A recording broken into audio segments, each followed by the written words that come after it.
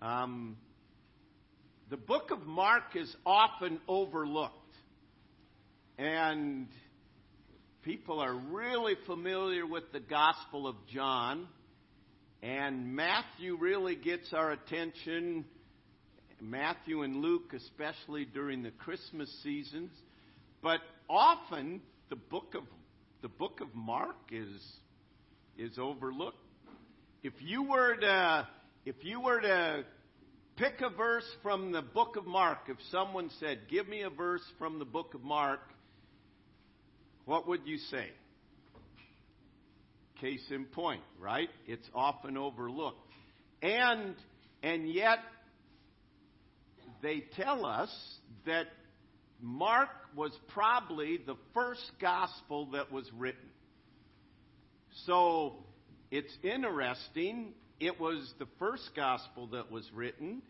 And much of Mark is just Peter telling Mark what happened, and Mark, under the inspiration of God, recording it. Peter and Mark were very, very close. And that's why you will find the word immediately, that word, in the book of Mark many times. And the book of Mark is a book of action. Peter was impulsive. Mark was his good friend and really kind of like his son, the scripture tells us. And Mark is the shortest of the Gospels. And we will be studying the book of Mark because we want to see Jesus. As I was praying about, we went through the minor prophets. Okay, God, what do you want us to do? And we really need to focus on Jesus. And God's led us to this study of the book of Mark. So in Acts chapter 12, just to give you some background here, Peter is locked up in prison. The church is praying that God would have mercy on him, and miraculously, an angel of the Lord comes to prison and frees Peter and takes him out, and he thinks it's a dream and not really happening till he's standing out in the street, and he realized, whoa, this is real, and you can read that in the first part of Acts chapter 12. And in verse 11 of chapter 12, when Peter had come to himself, he said, "Now I know for certain that the Lord has sent his angel and has delivered me from the hand of Herod and from all the expectation of the Jewish people." So when he had considered this, he came to the house of Mary, the mother of John, whose surname was Mark, where many were gathered together praying. So right there is the first reference that we have to John Mark, or we'll be referring to him as Mark. So his house was a place that believers gathered and was known for gathering for prayer. And you may remember the account. Peter knocked on the door, and a young girl went to the door and saw it was Peter, but she didn't let him in. She ran back and said, "Our prayers are answered. Peter's been set free." Poor Peter's standing out there probably thinking, they found out I'm out. They're going to be after me. And like true people of faith, they said, "Oh, Peter's not out there. You must be seeing things." Aren't we that way? When God answers prayer, we sometimes think, well, that couldn't have happened. And yet, that's exactly what happened. So, that's the first account that we have of John Mark and the connection with Peter, the early church. They saw miraculous working of God in that instance. So, look down in verse 25 of Acts chapter 12. And Barnabas and Saul returned from Jerusalem when they had fulfilled their ministry. So they're returning from their first missionary. And they also took with them John, whose surname was Mark. So Barnabas and Saul, or Paul, returned to Jerusalem. And as they were there, they took with them for their missionary journey John Mark. So they saw something in him, and they were impressed, and they certainly felt he could be beneficial to us, not just to us, but to the work of God. God was doing a work in his life, so they took him with them on their missionary journey. Look in Acts chapter 13 and verse 13.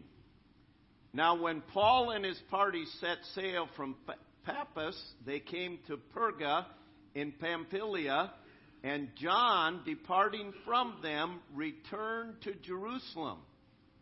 So this is John Mark, who they took with him. They came on their journey, and they came to Perga, and it doesn't tell us. But it tells us this: John Mark said, I'm done, I'm going back home. That's all it tells us right there. But turn over to Acts chapter 15 and verse 36. They have completed their missionary journey. So Paul and Barnabas took John Mark with them on their missionary journey. Halfway through, or partway through, John Mark went back home, abandoned the mission, and now Paul and Barnabas are back in Jerusalem. And in verse 36 of Acts 15, then after some days, Paul said to Barnabas, let us now go back and visit our brethren in every city where we have preached the word of the Lord, and see how they are doing. So Paul said, let's go back, let's visit, see how they're doing, encourage them in the faith. Now Barnabas was determined to take with them John, called Mark. But Paul insisted that they should not take with them the one who had departed from them in Pamphylia and had not gone with them to the work. Then the contention became so sharp that they departed one from another, Paul and Barnabas.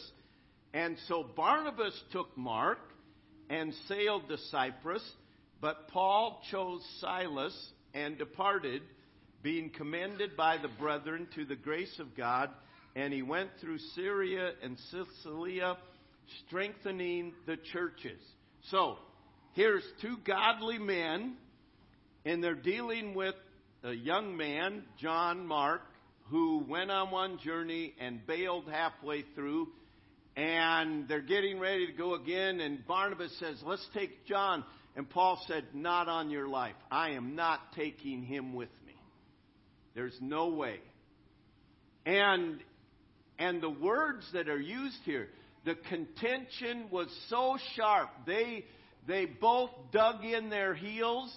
The contention was so sharp, and nowhere in Scripture does it ever give us any indication who was right and who was wrong in the sense of that situation right there. But it was so sharp that it ended up, this was the first church split, if you please, all right?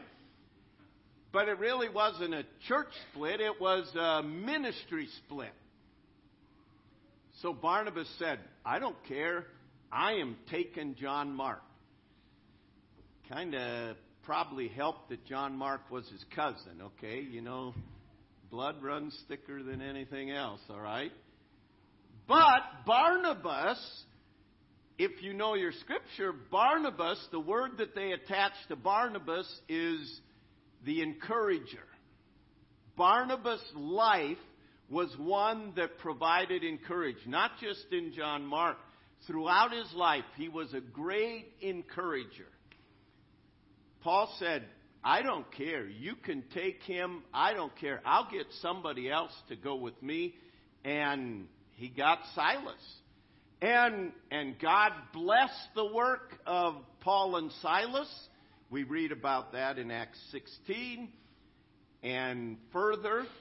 And God blessed the work of Barnabas and Mark. And so you look at that and you think, okay, what's up with Mark?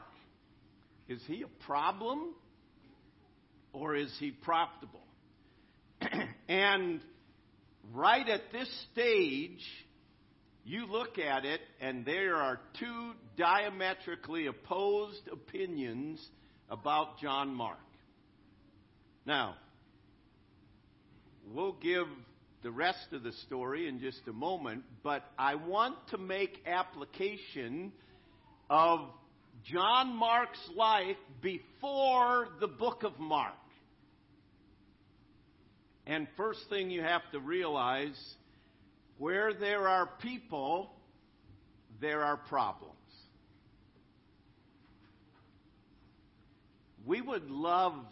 Everybody would love to have a day where you could live a day without any problems. I hate to destroy your expectations. And some of you are already thinking, well, where there's people, there are problems. If I could just go to a mountain somewhere by myself, by a nice mountain stream, have a cabin there with a fire going, and just be there by myself. No matter where you go, there you are. So there's a people there. And we are our own biggest problem. But when you bring two people who I am my own biggest problem and you are your own biggest problem, and you bring us together, that's multiplication. And it creates problems. And the mission in life is to not navigate our way through life so that there's never a problem. God equips us how to respond to the problems and grow from them. I like to attribute it to Babe Ruth. I'm not sure where it originated, but the old saying, no matter where you go, there you are. And we take our problems with us.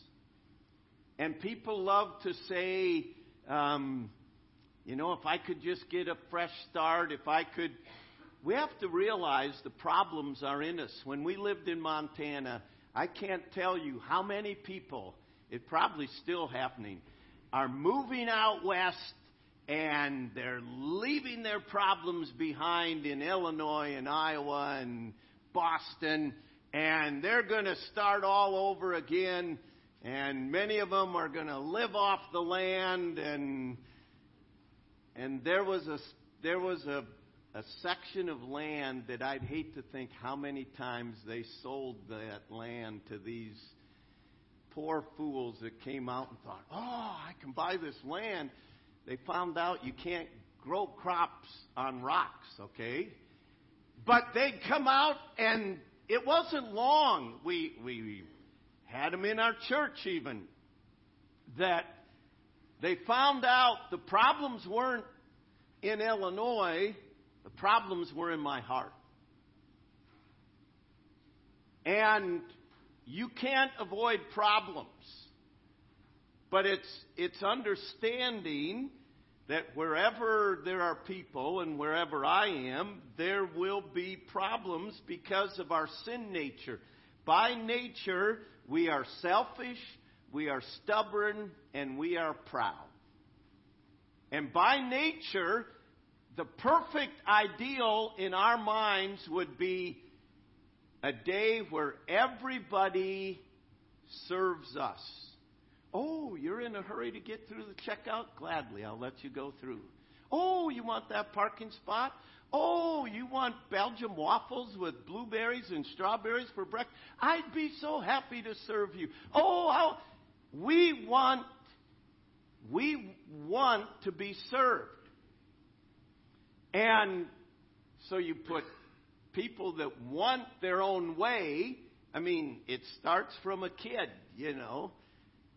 Before they can even talk, they know what they want, and they no, you know, and stomp their feet and fall on the ground and beat their head, and they show you they're your child. Stubborn, self-willed, and it's in us. That's the problem. So, there were problems, and that's the great thing about the Bible.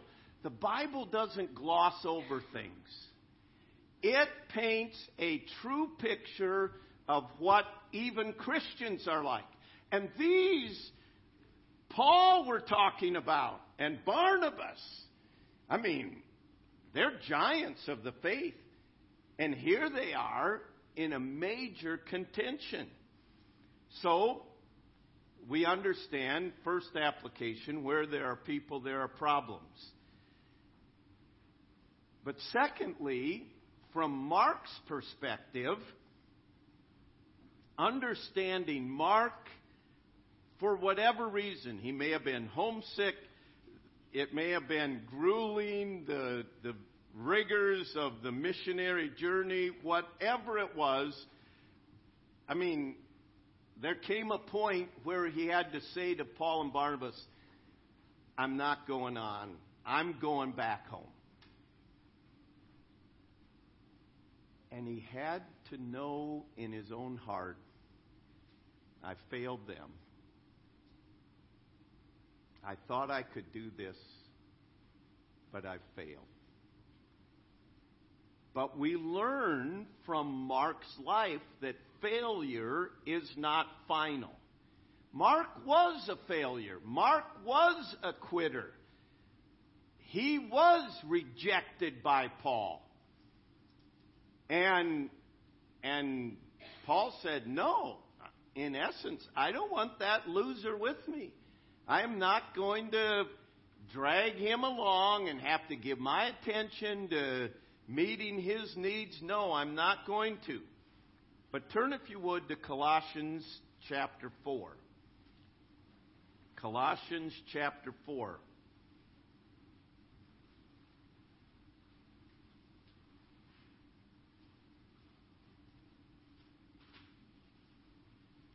So Paul is writing to the believers at Colossae.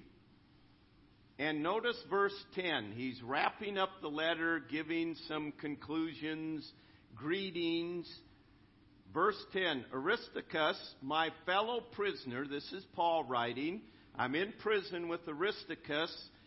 He greets you with Mark, the cousin of Barnabas, about whom you received instructions. If he comes to you, welcome him, and Jesus, who is called Justice. So, we fast forward, here's Paul, and he's writing a letter to Colossae, and he says, I'm sending greetings, and these greetings are coming from me and Aristarchus and John Mark. Somewhere along the line, there was a reconciliation.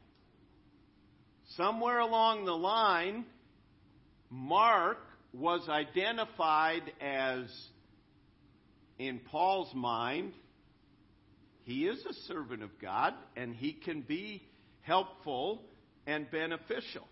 Turn to 2 Timothy chapter 4. 2 Timothy chapter 4.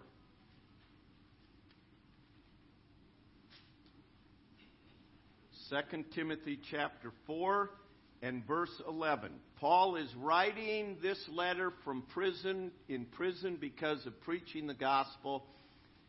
He is coming to the end of his life. He knows that he will be martyred. Look at verse 9. I said verse 11, but 2 Timothy 4:9. Be diligent to come to me quickly. He's writing to Timothy. For Demas has forsaken me, having loved this present world, and has departed for Thessalonica. Cretans to Galatia, Titus to Dalmatia. Only Luke is with me. Then notice, get Mark and bring him with you, for he is useful to me for the ministry. What a statement.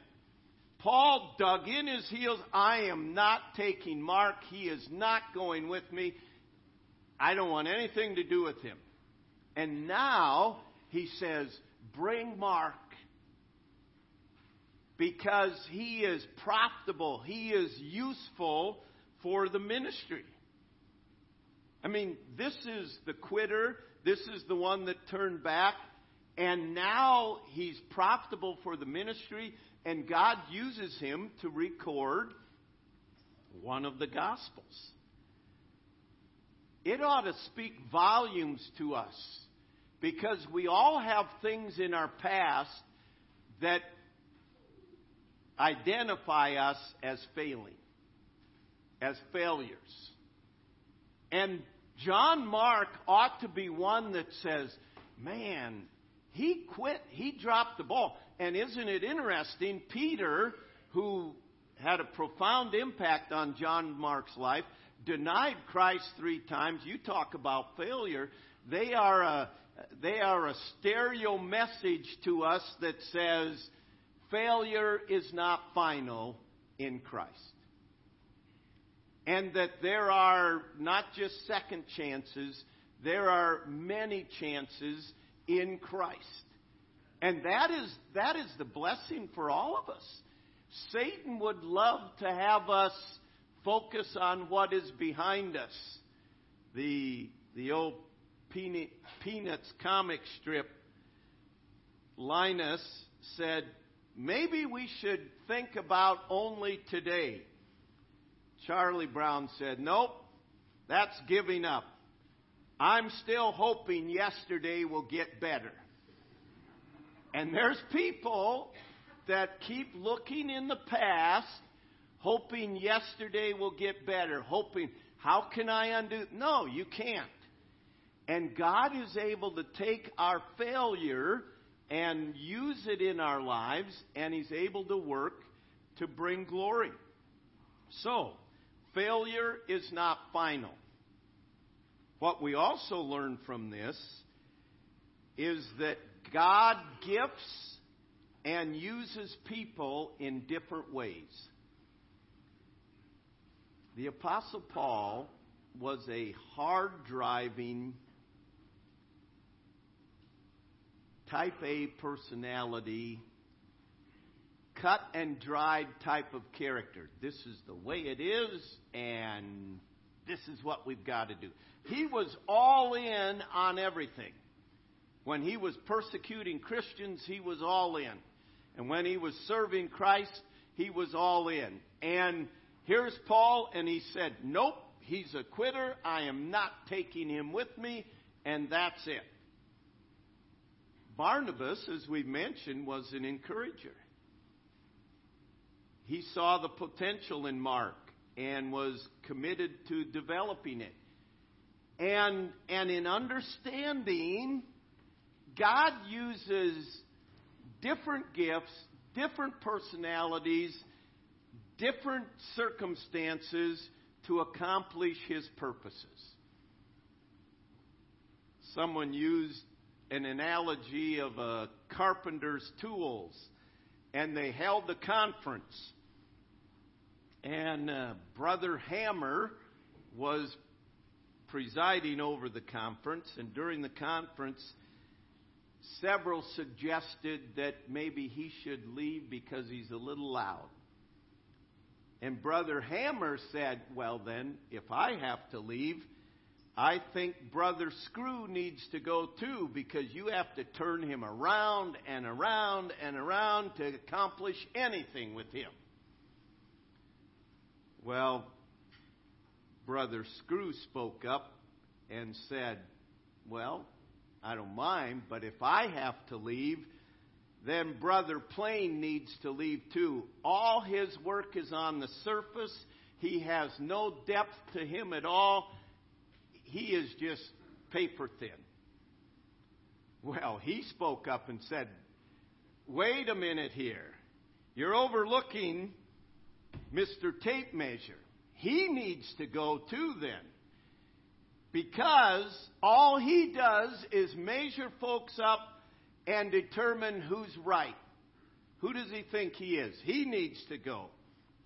Well, Brother Tape Measure, as you imagine, he complained about Brother Sandpaper. You know what he did. He's rough, and he's always rubbing people the wrong way. And in the midst of that, the carpenter of Nazareth walked in and started to work. And he used every one of those tools. You know what we do? We as tape measures get together and have our tape measure convention. And boy, we're measuring everything up. And the sandpaper group gets together and rubs people the wrong way. And, yeah, good job. You really, man, you... And the hammer, to a hammer, everything looks like a nail. And they just go around. It's like playing whack-a-mole, you know. Go around, boom, boom. God has gifted all of us in different areas. And there are times we need the sandpaper that rubs us and gets the rough edges off us. And there is a place for Paul's. And there is a place for Barnabas's. And we need to value the difference. And in the midst of the problems, God uses people, and He uses them in different ways. And we need to value the differences. Also, God wants to use problems for His glory. You think of this. This, Paul and Barnabas, was a major issue. And yet, God took it. Who's right and wrong, I don't know. God took it and used it for His glory. Turn to Romans chapter 8. Romans chapter 8.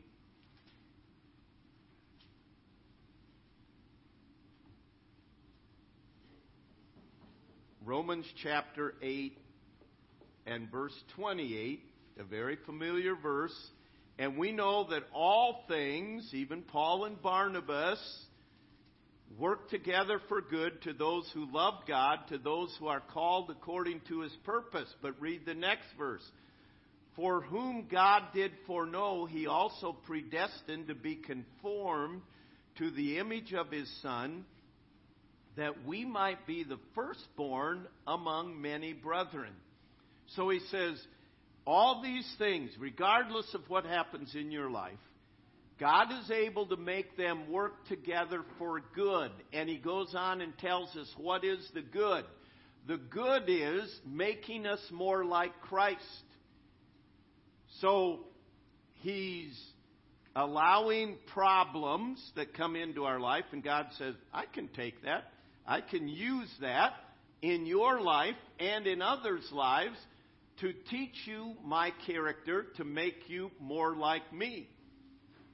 So He has a way of producing that in our lives. We just sang, oh, rejoice in the Lord. He makes no mistakes.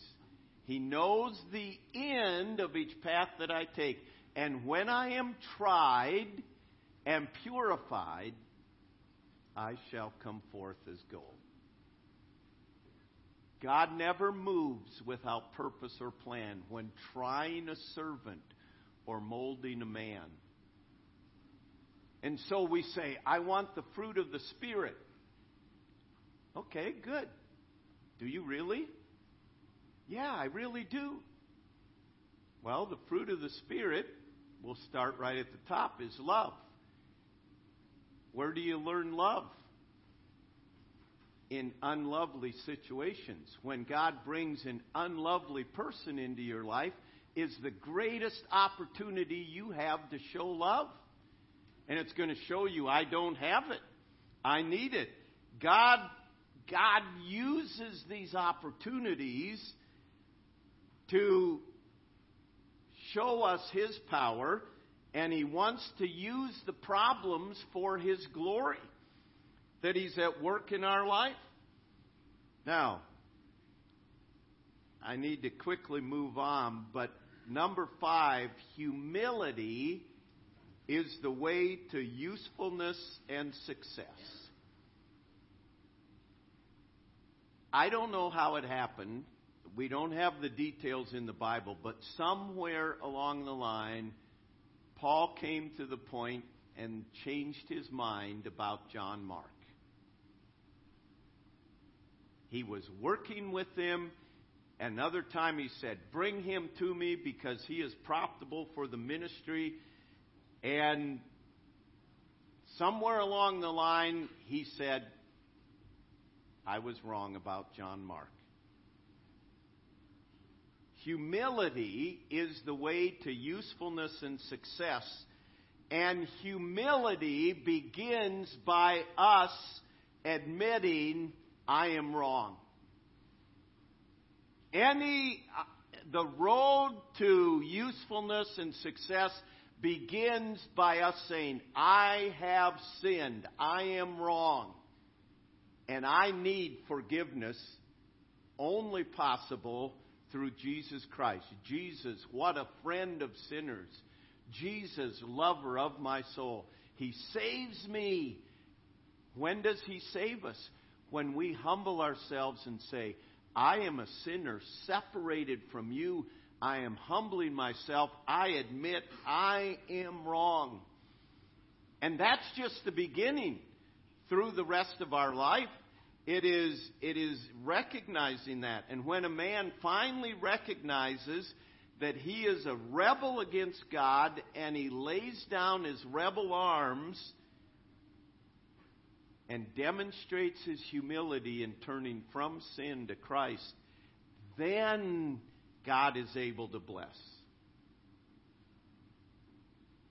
To be saved, a man must realize he has nothing in himself to commend himself to God, and that he is totally bankrupt before God, unable to do anything about my huge debt of sin.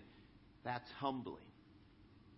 And then to cry out to Jesus Christ for mercy, understanding Jesus paid the penalty for my sin. The only change in our life that will ultimately be for our good and God's glory always begins with humility.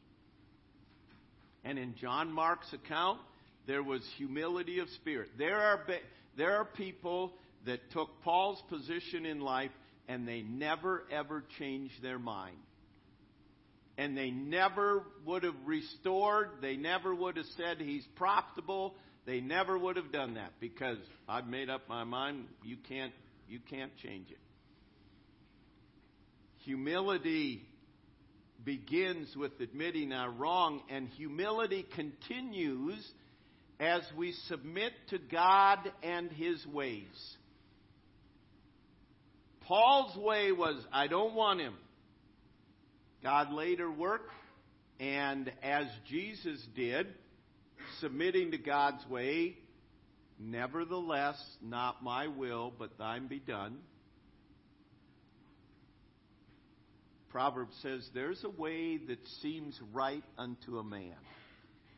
It makes sense in our mind. We can justify it. We can rationalize it. We can get other people to agree with it, but it's not God's will. It seems right unto a man, but it ends in the ways of death. That's why he said in Proverbs 3, trust in the Lord with all your heart and don't lean to your own understanding. It'll take you astray. In all your ways, acknowledge Him and He'll bring it to pass. Over and over again, humility comes back and says, this is what I want to do, or this is what I think I ought to do, but this is what you tell me to do, so Nevertheless, not my will, but thine be done.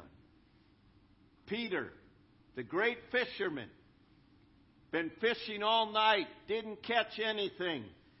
Jesus, what's he know about fishing?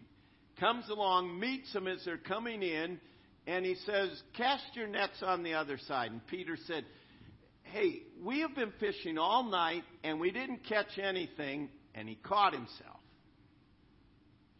And he said, nevertheless, not my will, but thine be done. Nevertheless, at your word, I will do it.